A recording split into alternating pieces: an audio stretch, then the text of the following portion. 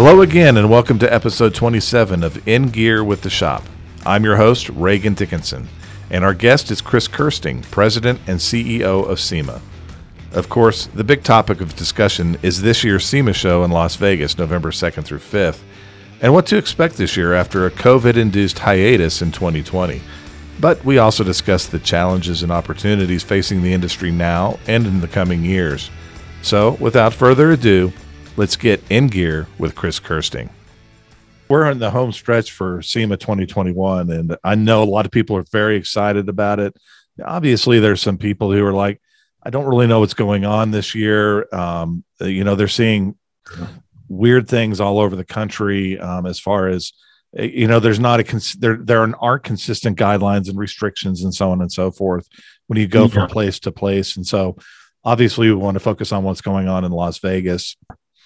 I think the thing that we see the best opportunity to clarify, people wondering what the safety measures will be at the show itself. And, there's so much noise out there. It really does help to have an opportunity to clear up some of the clutter. So SEMA is going to have in place the requirements, the safety measures that are required by the Nevada and the Clark County health and safety authorities. And if the show were to happen tomorrow, they are requiring masking for indoor events such as trade shows. And the relevant COVID data in Nevada is trending in a really positive direction. They're doing well like most places in the country.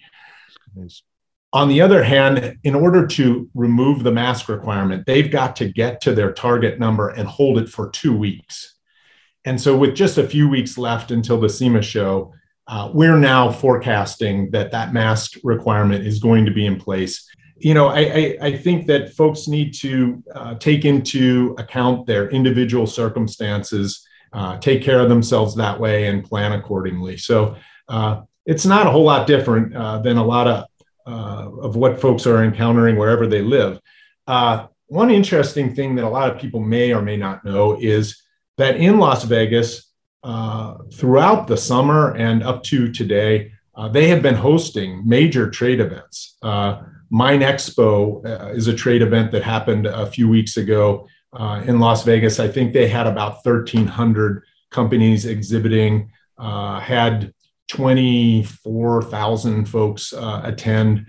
Just last week or so, another industry, the packaging industry, had their Pack Expo, and they had I think they had about 17,000 buyers registered for that show in advance, and they ended up with 22,000 showing up. So I think as time is passing here, people are gaining confidence, and they're seeing that these shows are actually going to happen. I have to say, despite anything that SEMA has said all along, folks will ask, or wonder, will there really be a SEMA show? And I think now that we're just a few weeks out, folks are starting to see, yes, in fact, there will be a SEMA show. They're gaining confidence there. And they're saying, I want to be there. I think for ourselves, we have about 1,370 companies exhibiting at the SEMA show this year. And as of this week, we're right at about 40,000 buyer reseller attendees registered for the show. And that number, as we get closer, is now increasing every day. So you can see the momentum is headed in a great direction there. And I think we're going to have a really good show for the folks who have chosen to be there. So based on what you told me, it sounds like you will not require proof of vaccine. Right. It's basically, we're following what the authorities there are requiring. And per their own projections, they haven't had that as a requirement so far to date. And their COVID situation is much, much better today than it was, a month and a half ago. Okay. Well, that's great news. So let's talk a little bit about the show itself. And, one of the big things there is going to be the new West Hall. And it looks to me like that space is bringing in restyling, car care, trucks, which used to be in the North and Upper South Hall, respectively. That's correct? right. So your show. So they're moving. Go ahead. No, I was going to say we're excited to have that facility. It really is a state-of-the-art facility. I think people are going to be blown away by it. Uh, it is just a whole different level of opportunity, both for the exhibitors and also for a lot of the educational programming. And one of the things that we're excited to see, and I encourage folks to check it out, we've got record numbers of folks registering for the educational programs and seminars at the SEMA show this year. What are the things that you're most excited about at this year's SEMA? Yeah, one of the things that we're seeing, it's been 2 years effectively since we had the last SEMA show. And a highlight at every SEMA show is our new product showcase. And, the industry is all about innovation, and the new product showcase is where they bring everything that they've been working on.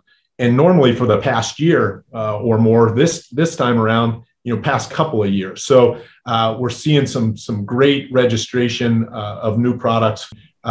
This year we have Hoonigan. They're coming back. They're going to have a Burnyard feature out in front that mimics their Burnyard that they do over here in Irwindale, not too far from the SEMA offices. Chip Foose is doing something this time that's really cool. He's bringing together for the first time 20 of his most famous builds into one corral. And he would say even he hasn't had the chance to see these 20 vehicles all together in one place. Other things that are happening, Optima, they're going to have 80 of their Optima Challenge vehicles at the show this year. We're bringing back around the Overland experience. One of the things that really caught on in 19, we had our first Overland experience where folks could check out what's happening with this off-road backcountry scene. And in the time since COVID has been upon us, that whole off-road and outdoor scene has really exploded. And so we're excited to see what's going to be happening at the Overland experience. SEMA Electrified, we're going to have an area at the show where folks are going to be able to see some of the cool trends in electric vehicle modification. And, for this podcast, I wanted to make sure we had a nice wide-ranging discussion about some of the challenges and opportunities facing our industry. And I'd like to start with supply chain struggles. You hear it everywhere, and you hear it in almost every industry. And, there are rumblings that these supply chain problems could get worse before they get better, particularly as we head to the end of this year and into next year. What are you hearing? Folks are trying to come up with innovative ways to solve the problems. And I expect into the future, you're going to see companies planning a little bit more for what can happen when you have one source of supply and that source of supply is far, far away. So I think you're going to start seeing people try and build plans that give them a plan B or an option to emphasize a different source when they need it. Okay. So what do you see as the biggest threats or challenges and opportunities that are facing the market over the next 5 years and even further down the road, say 10 years? And I'm talking about, and this includes policy at the federal, state, and local level as well. Yeah, sure. Regulation. So, one that we're wrestling with all the time, but is really, I think, intensified for SEMA of the last few years is laws and regs concerning emissions and emissions compliance. And one of the things we've seen is EPA become more aggressive. You might have seen that a number of years ago, they took an interpretation, the same Clean Air Act language that's always been there, and I mean for 50 years always been there. Right. They came out with a proposed regulation to indicate that their interpretation of that law is that a vehicle that has been certified for street use cannot be converted to a racing vehicle if you take it out of emissions compliance. Well, of course, that's been going on since the first cars rolled off the assembly line, or we could say at least since the first emissions regulations, right, came into place. And it's interesting. NASCAR in the actual acronym is the term stock car. I mean, I don't know exactly what EPA has been paying attention to, but yeah, if you can't convert stock vehicles to go racing, that's news to us. So, of course, we responded as an industry. We've got a piece of legislation pending in Congress, which would clarify this matter under the Clean Air Act. It's called the RPM Act. Mm-hmm. And we'd urge all your folks who are listening, go to saveourracecars.com and help us out. We have a letter writing campaign there. It's quite easy. You can see the legislators who are supportive of what we're trying to do there, and we'd urge you all to support them. If you're a SEMA member, SEMA has a PAC, and we encourage folks to participate in our political action committee. But we really need that kind of grassroots help. And this year, I think we have a good chance of getting that bill passed into law, clarify that it is legal to convert vehicles for racing, and take a lot of aggravation and problems that are out there in the market right now out of the way. So that's a big area for us. I think another area that we're focused on has to do with ADAS equipment, the safety equipment and features that are on vehicles today. And while a lot of those are not required as yet by federal law, you could see that that's a very good possibility moving into the future. So we're trying to work to make sure that there's the opportunity to work with those systems so that you can modify a vehicle and it won't end up interfering with those safety systems. You can expect, I believe, in the future years here that federal regulators are going to see some of those systems as beneficial, and they'll become required equipment. So that's an important area. And then I think that the government, as they're moving into the future, is going to be looking at cybersecurity concerns where vehicles are basically linked in, they're hooked up, they're online. And you're seeing some of that already, where there are concerns about whether or not folks can break into those systems and what implications that might have. And we need to make sure that there's the opportunity for repair and modification to take place, despite the fact that some of those cybersecurity features will make the vehicle less prone to folks hacking into them. So that's something that's out there, and we're paying attention to it. The first frontier really is with ADAS, just working with the car makers and trying to make sure that there's the opportunity to get in there, repair, modify as necessary, and keep the vehicles compliant, keep those safety systems intact. But eventually it'll become a regulatory matter. What are you seeing as the effect of electric vehicles on our industry specifically?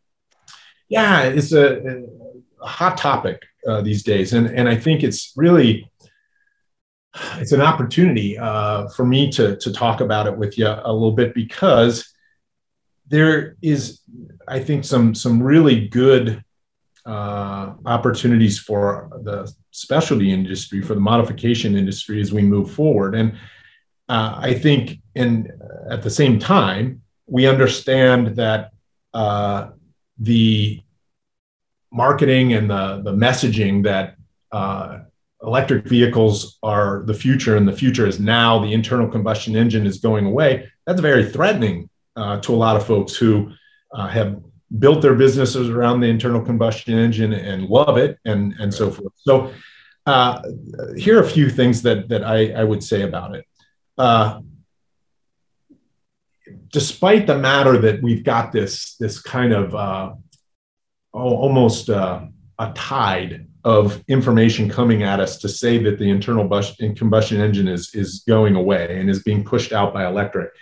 We have the car makers now really touting their electric vehicle future. We have the media, and partly fueled by climate change concerns, touting the matter that electric vehicles are the solution to this in the future. And then we've got a change in Washington with the Congress and the administration, both on the Democratic side. So a lot of information coming out of there. So I think it really does feel like the internal combustion engine is under siege, right? I think the realities are that it's going to take quite a long time to integrate electric vehicles in meaningful numbers into the U.S. vehicle fleet, and that isn't some optimistic, papered over sort of opinion. It just is. It's factual. You look even in a state like California, where I live, despite all the efforts to try and promote electric vehicles, it just takes time. The price point is still a concern. The range is still a concern. But I'll tell you, when you really get into the question about being able to accommodate a lot of them on the road, we're going to have to develop a lot of infrastructure to deliver that electricity in order to accommodate large numbers of electric vehicles. I mean, I live here in outside LA, and we have rolling blackouts in our summers even now. Can you imagine if 30% of the people, 40% of the people, 50% of the people were out there plugging in their vehicle to get fuel to get home that evening? So right. It's going to take some time in that respect. The other thing is, we're at a very low percentage of vehicles annually being sold, although it is the marketing focus. It's still percentage-wise a very low percentage of vehicles annually. And what that means, on the other hand, is that all the rest of those vehicles are internal combustion engine vehicles. They're going to have a useful life, 15 years, whatever it is, and it keeps increasing, right? So those vehicles are going to be on the road for a long time. Well, fast forward 7 years, and let's imagine that we've gotten to a place where 30% of the vehicles are electric vehicles. You're still talking about annual sales between 15 and 18 million units, whatever the number will turn out to be. And most of them are going to be internal combustion engines that are going to have a 15-year life. So I think that we are, as an industry, going to have some time. And then at the same, by the same token, I think there are great opportunities in that. So it used to be that the electric vehicles that were sold looked like these kind of lunar units that were a statement that I'm an enviro-friendly person, right? It was really intended to be that way. Now it's getting to be a really exciting market for people who like performance. I mean, take a Tesla out in ludicrous mode, and if you're an enthusiast, tell me you didn't dig that experience. And now you got Ford coming out with the Lightning pickup, and you're going to move into a whole additional area where the modification customization industry, the SEMA industry, really has opportunities. This is now the utility accessories that are sold, the off-road accessories that are sold, and so on and so forth. So as the competition will now heat up in the pickup segment and the SUV segment, you're going to see a lot of opportunities for folks to be selling great accessories and mods for those vehicles. So, time doesn't stand still. Things progress. Folks will evolve. The good news is our industry is going to have the opportunity over time to keep doing a good deal of what they're doing today and to evolve in to take advantage of some of these opportunities. One of the things that SEMA, I think, has always done a very good job of is working with youth, getting youth involved in our industry, and also trying to connect people with careers in our industry.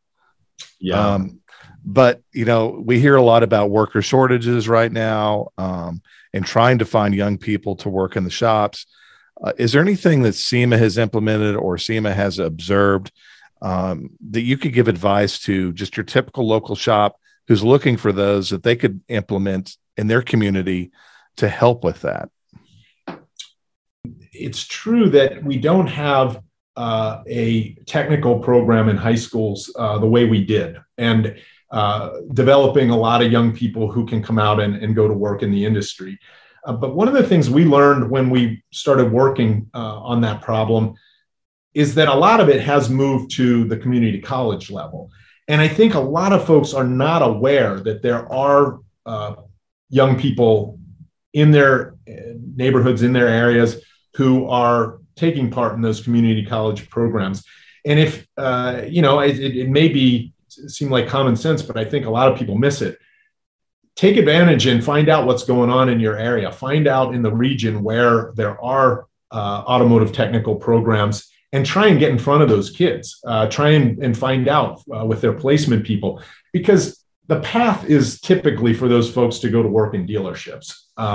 And that's an attractive path. But there are enough young people who are also pretty spirited and enthusiasts and really would enjoy working in a more independent environment, in many cases in my industry, on modification and performance improvement, that kind of stuff, to try and plug into that and at least start there and see what's available. Because I think a lot of folks are like, there are no kids out there that are being trained anymore. And that isn't entirely true.